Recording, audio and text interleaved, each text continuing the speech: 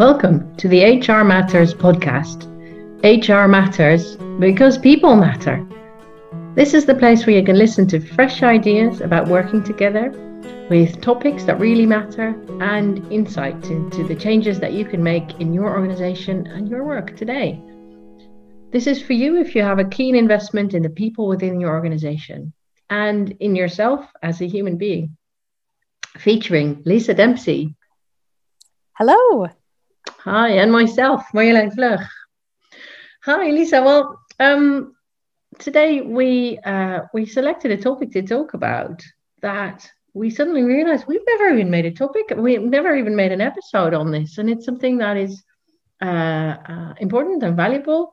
And yet here we are, season 5, and we hadn't talked about it. So I don't even think we've mentioned it. I don't even think that we've. I'm not sure.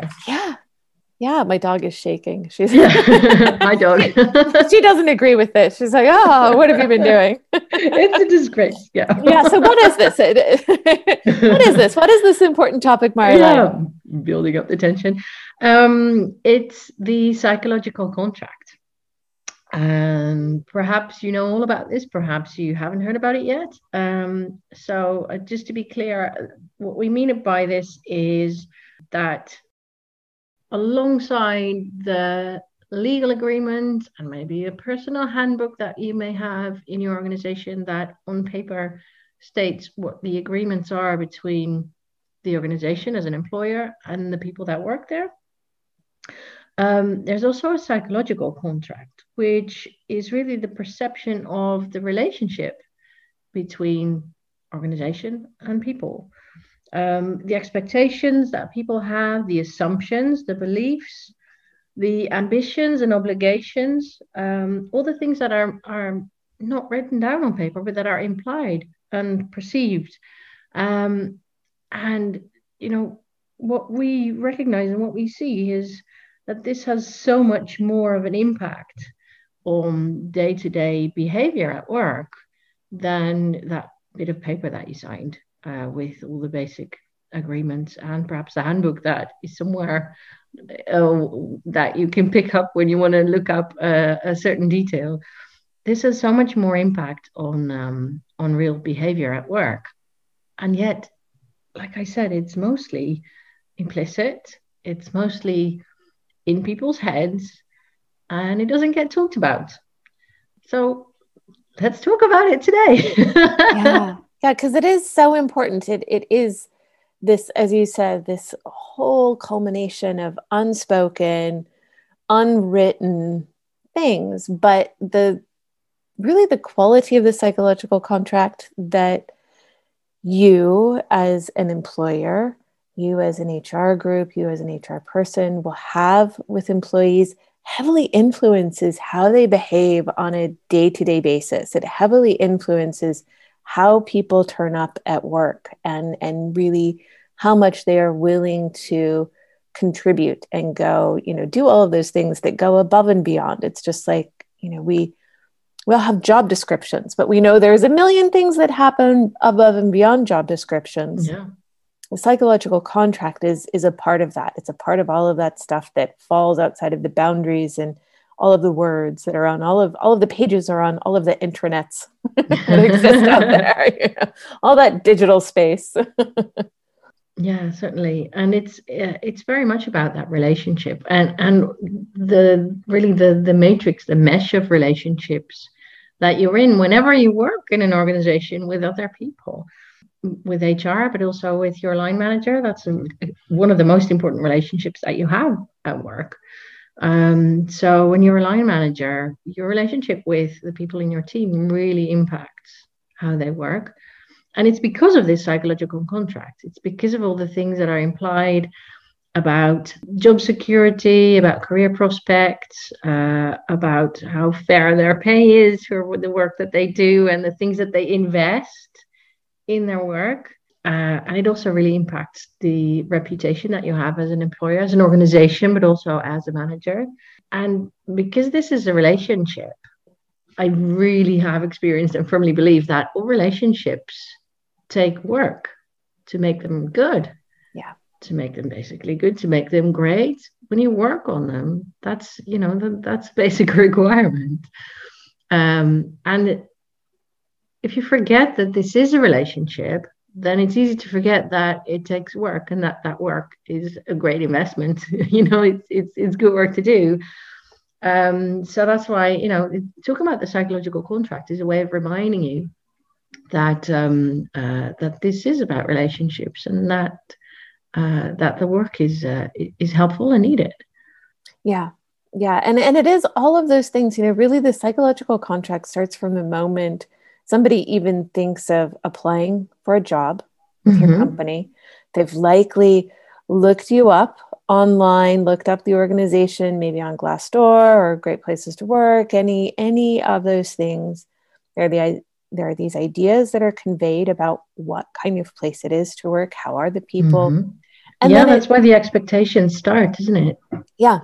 Yeah. And then they get fed by all of these things, these conversations that people have throughout that process about, okay, so what do promotion opportunities look like? What does, fairness and equity in pay look like? What are these things? And those are typically conversations that are had between one human being to another. Yeah. They're not things that are firmly written down.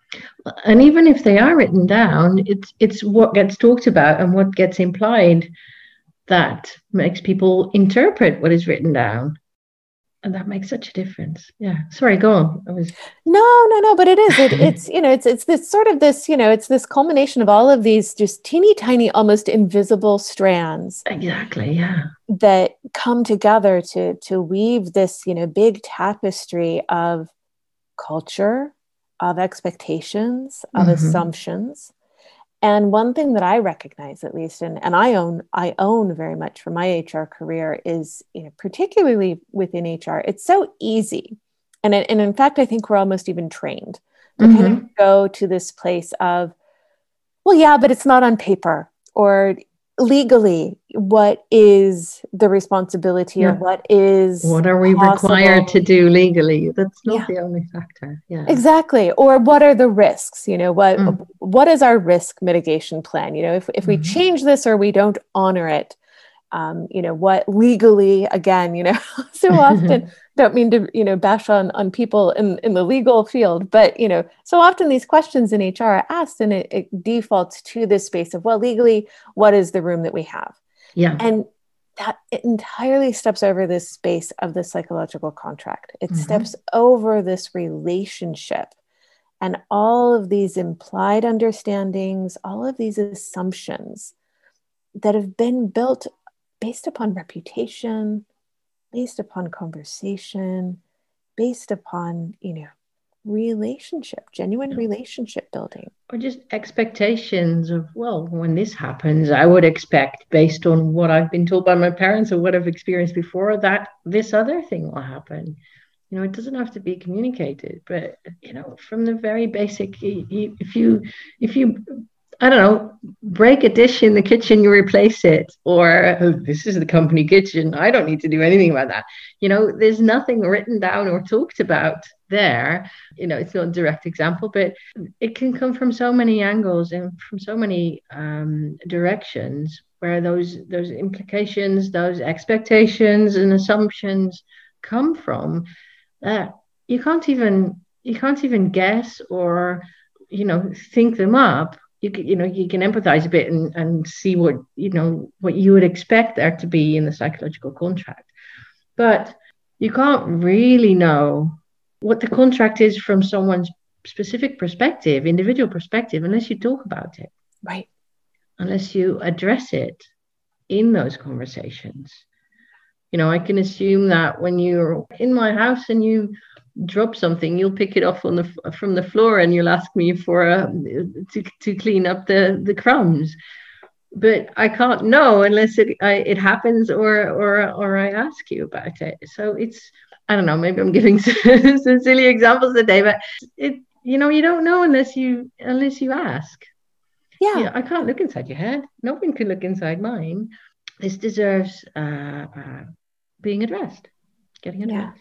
clearing those assumptions, Yeah. really clearing the assumptions and getting down to, okay, so, and I think particularly in HR, this most often happens when changes are coming. So it's, it's actually is an important element to integrate into change management.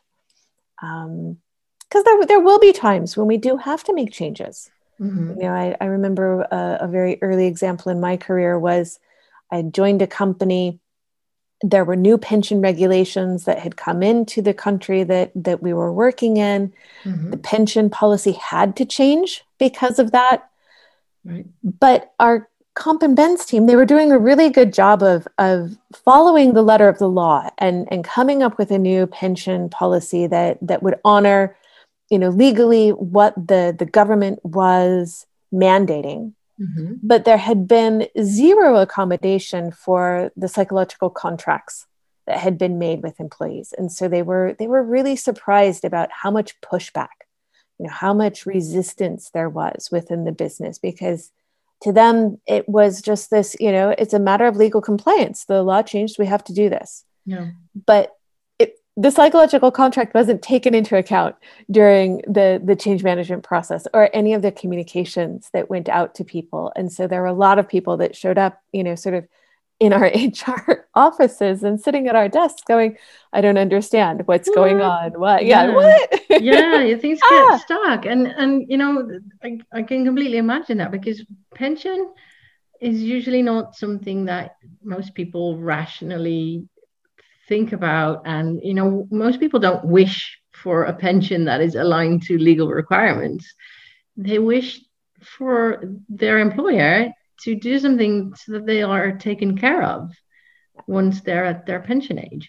They want to be taken care of. So when you don't take that into account, that is the implicit promise that you made as an employer, and then you change your promise, it's not, people are not going to ask, oh, is this according to legal regulations? No, they're going to think, what? I thought I would be taken care of.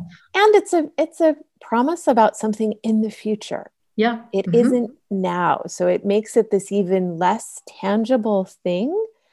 And therefore, all the more reason why it's really important to look at what was your psychological contract. Yeah.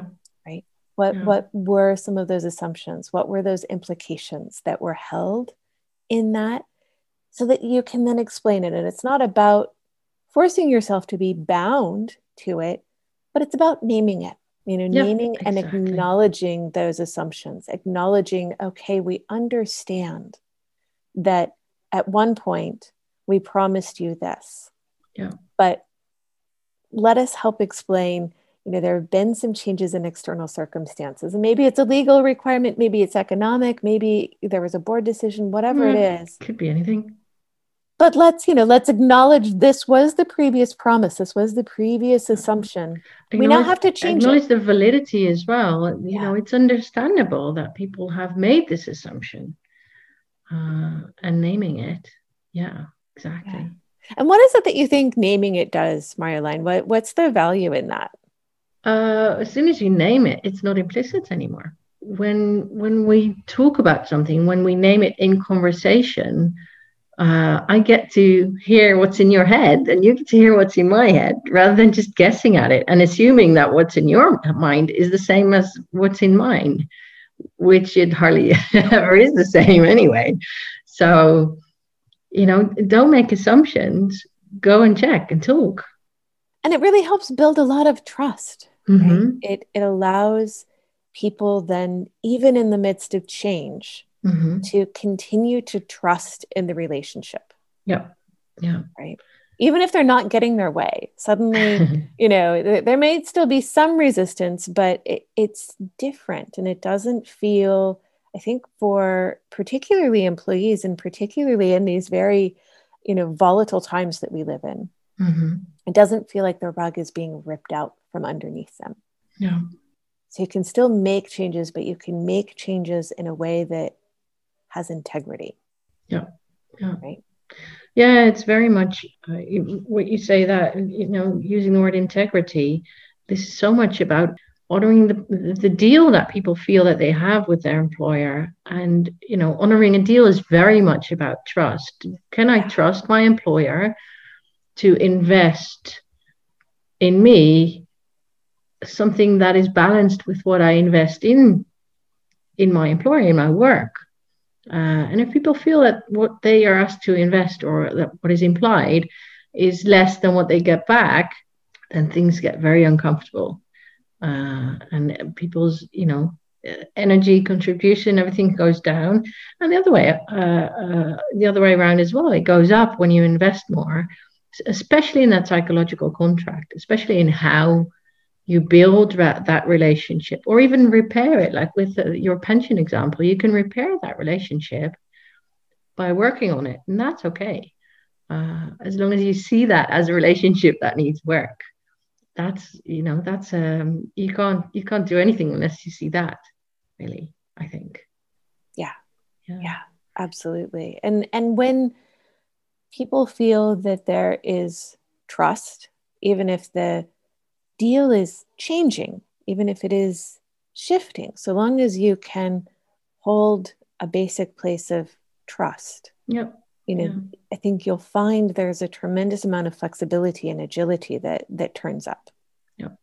And people then get, less concerned about, oh, well, but let me talk to my lawyer and what did they say? Mm-hmm. And, how often do conversations go down that road of, suddenly it's, well, but, my lawyer says this, or our legal counsel says that. Yeah. And how much time and energy is wasted in that? Mm-hmm. Because those conversations never lead to anything really productive. And then you're in this it doesn't address the psychological contract that you have. It only addresses the paperwork. Yeah. And then you're stuck in this really transactional space, right? Then you are in that space of, suddenly you have employees going, well, that's not my job description. I'm not going to do it. Yeah.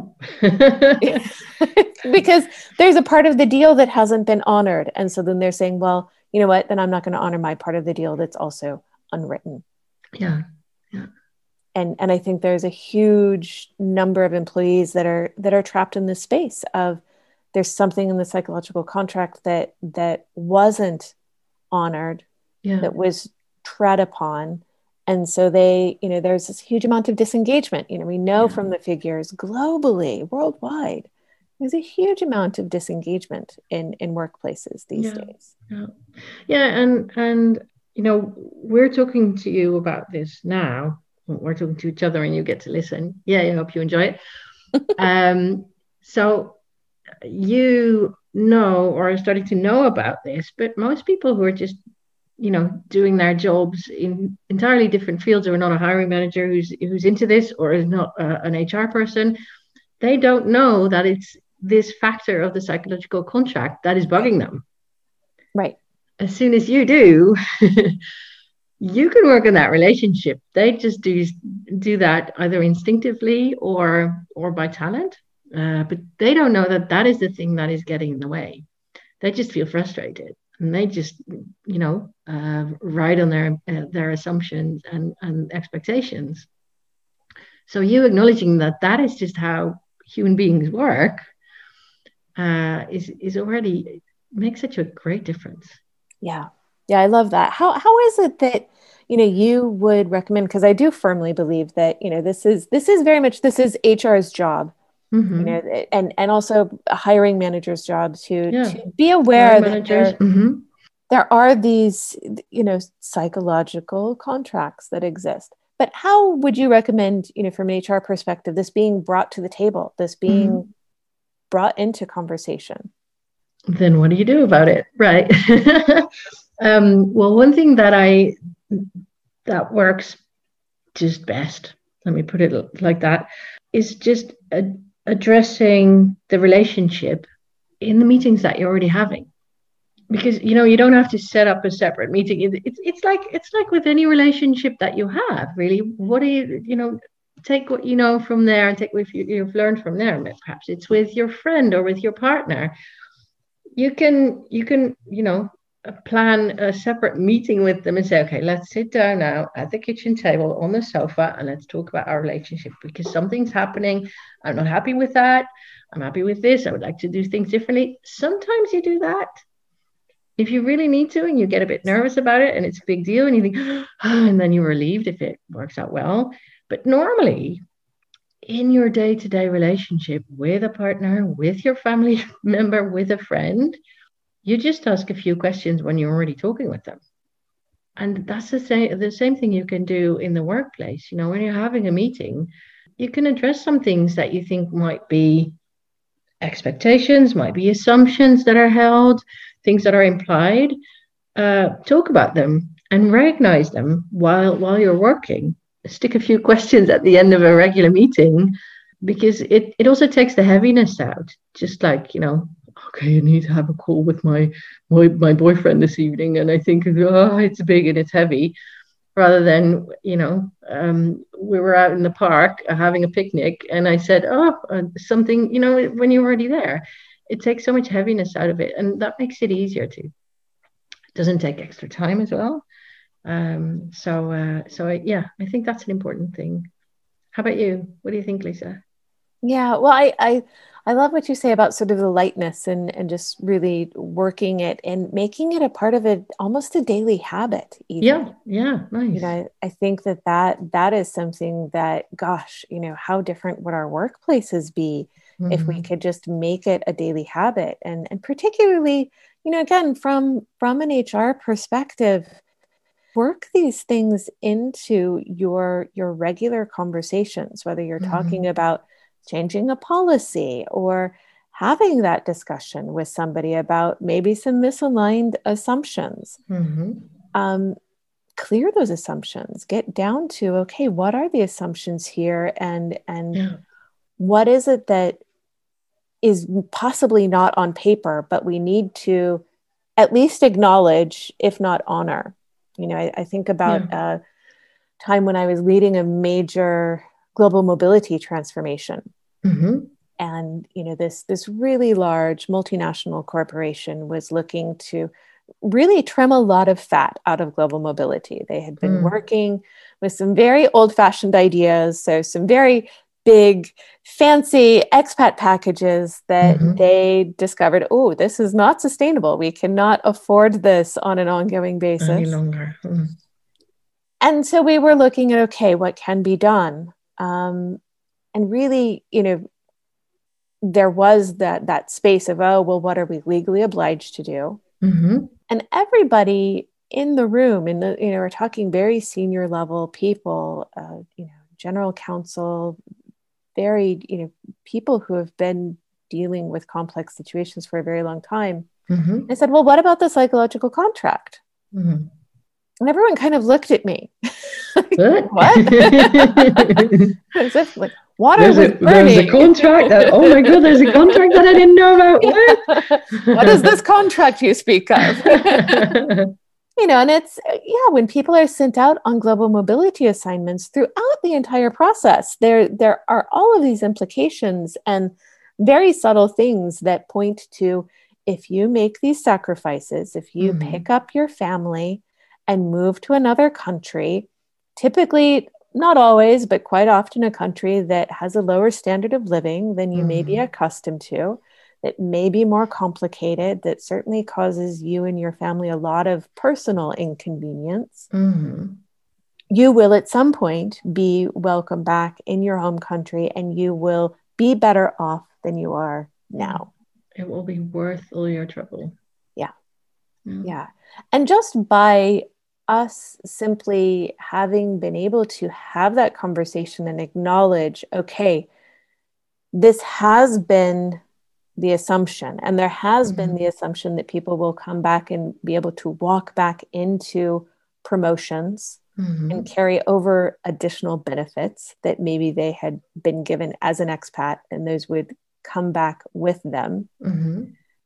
By us acknowledging that had been, you know, it had never appeared in a policy, it was never in any of our assignment contracts, but that had been a requirement. Not a legal requirement, but it had been an implied part of the deal. And by us being able to acknowledge, okay, we are looking to very specifically change that. Yeah. We are going to set a different level of expectations. Mm-hmm. It allowed us to make some really big transformative changes that not everybody loved it, but certainly the level of resistance that had been anticipated was really different. Yeah. Yeah, it sounds like then you're setting up a deal with all the implicit parts of it, or even having made them explicit. Setting up a deal for that work relationship that you can honor. If you can no longer honor the relationship or the deal that you made before, you can change the deal, but you need to be explicit and to acknowledge what the other person cares about. Yeah, and what may have been important to them, and really name it. Yeah. Exactly. And that is that piece, that is a question that you can just ask in a conversation. What is important to you? What do you appreciate? What are you expecting? What are you looking forward to? Those types of questions make that more explicit in situations where you can't guess, or you want to check what you're guessing and assuming about someone. There may be someone who does not feel like they mind, I don't know, about uprooting their whole life and plugging it into a completely different culture. They'll have a different perspective, but you won't find out unless you ask them. You can assume and get only so far. Yeah, so asking those types of questions once in a while, here and there, that really helps to strengthen the relationships and the contract, make it a contract that you can keep up from both sides.